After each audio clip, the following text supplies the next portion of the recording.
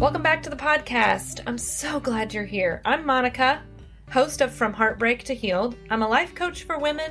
I'm a wife, a mama, a granny, and a Christian. I help women turn their heartbreak into joy. After walking my own infidelity journey, it has become my passion to help guide you on your journey. This podcast is for the woman who is ready to heal her heartbreak and find joy on the other side.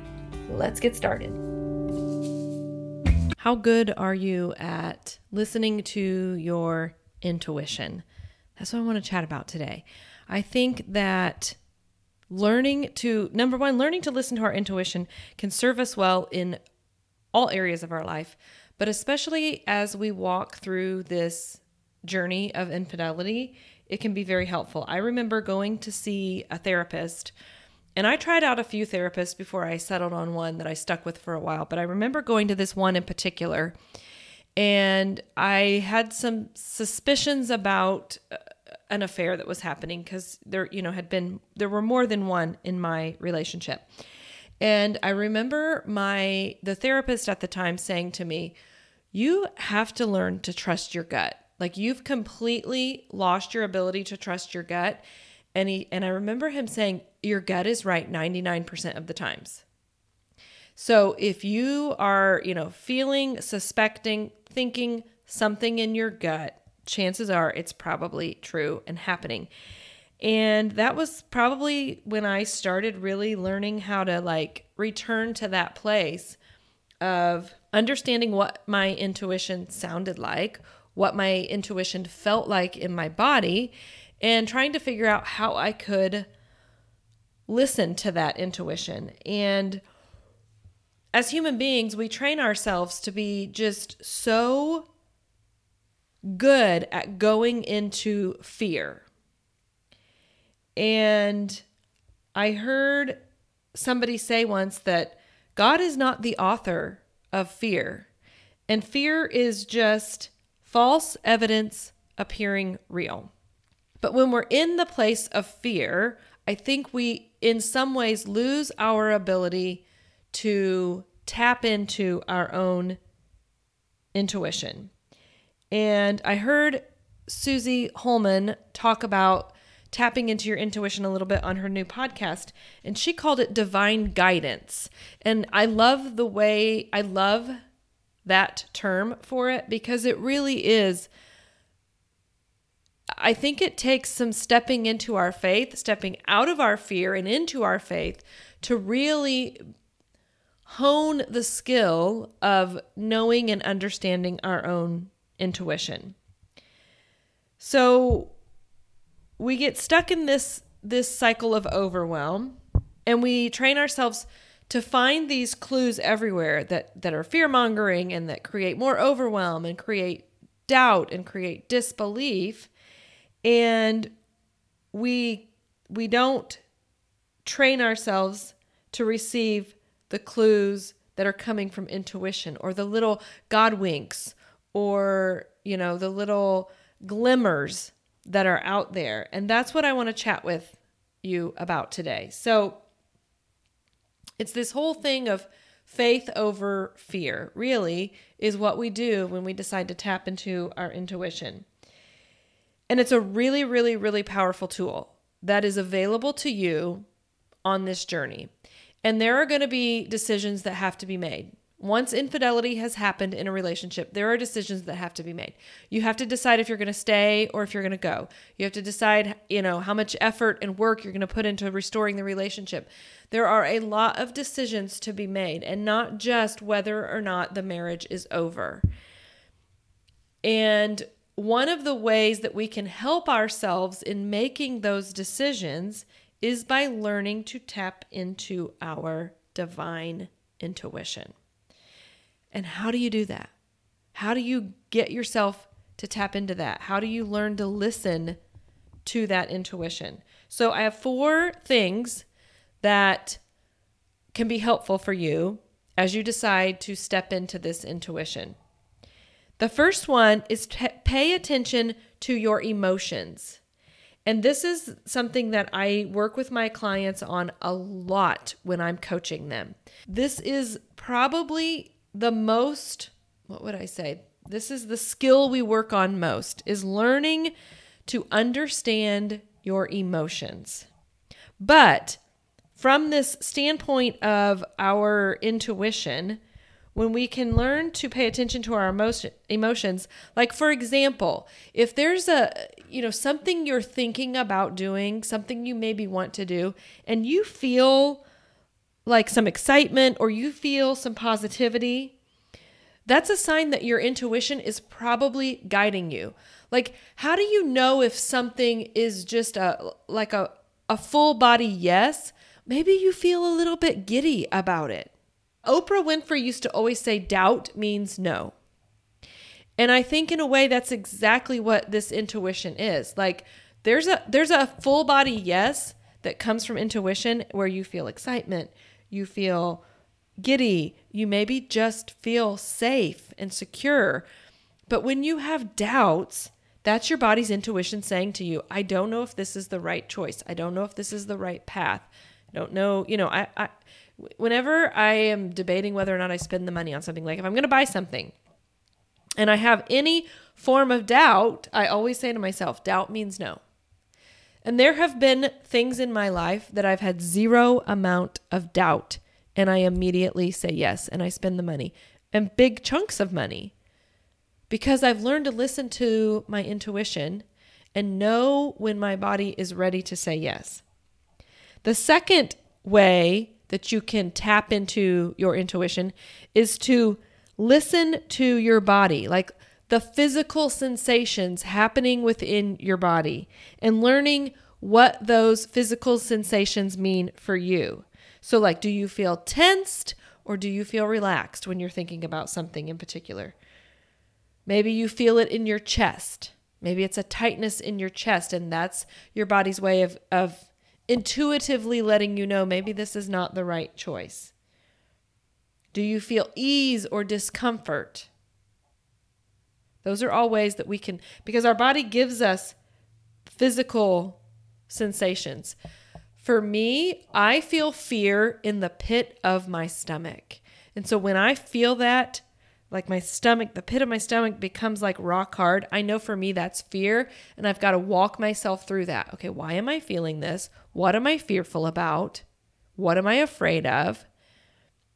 And I just unpack it all to try to understand better so that I can make a decision not from a state of fear. The third way that you can tap into your intuition is to learn to quiet your mind.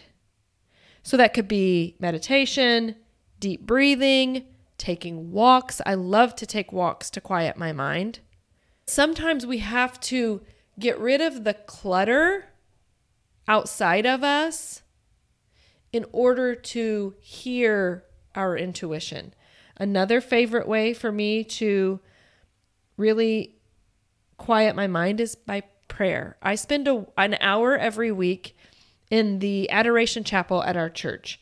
And it's just a chapel where the, Blessed Sacrament is present, and someone is always there in the chapel 24 hours a day. If the chapel's open, someone is there, and you just spend that time in quiet prayer.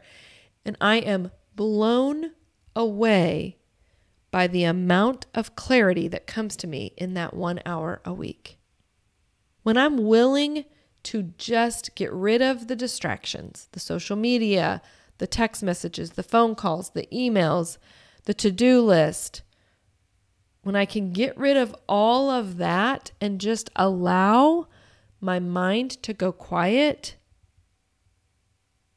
my divine intervention just gets really loud. And then the fourth way is just to learn to trust yourself. And this takes practice, because it's the one thing that you do when you have experienced infidelity is you get really, really good at doubting yourself. And you train yourself to be doubtful about all the things. Does he love me? Will this happen again? How do I know he won't do it again? And when you can trust yourself to slow down and listen to what your body is saying to you, you're going to make decisions from a place of intuition, from a place of knowing and feeling it fully in your body. And when you make your decisions from that place, then you don't doubt the decisions you've made. And you ultimately make the right decisions. One of the best indicators of whether or not we're on this path that we're supposed to be on, one of the best indicators of whether or not we are making decisions in the way that we're supposed to be making decisions, is through the energy, the frequency that our bodies have, and that's created through emotions. And we know our emotions are generated from our thoughts. And so one of the ways that you could practice leaning into your intuition is by creating a thought about that practice and telling yourself, I am a person who is deeply connected to my divine intuition.